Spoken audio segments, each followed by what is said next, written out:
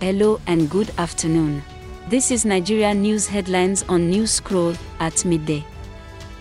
Visit app.newscroll.info and you can leave your opinions, ask questions, and share your knowledge with the growing community.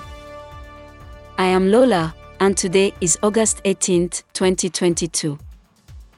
Here are the top Nigeria news headlines, filtered from multiple sources. Number 1. The Emirates will suspend all flights to Nigeria from September 1, 2022. Report by Channels TV. 2. Dambazo and I were asked to announce a military coup, removing ex-president Goodluck Jonathan from office. Report by People's Gazette. 3. Singer BNXN will be sanctioned for assaulting a Nigeria police officer.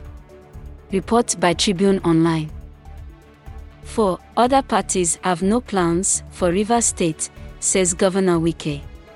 Report by The Guardian NG.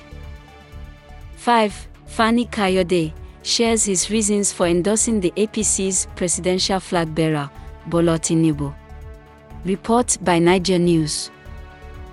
This rounds up the headlines at midday today from Newscroll. Visit app.newscroll.info.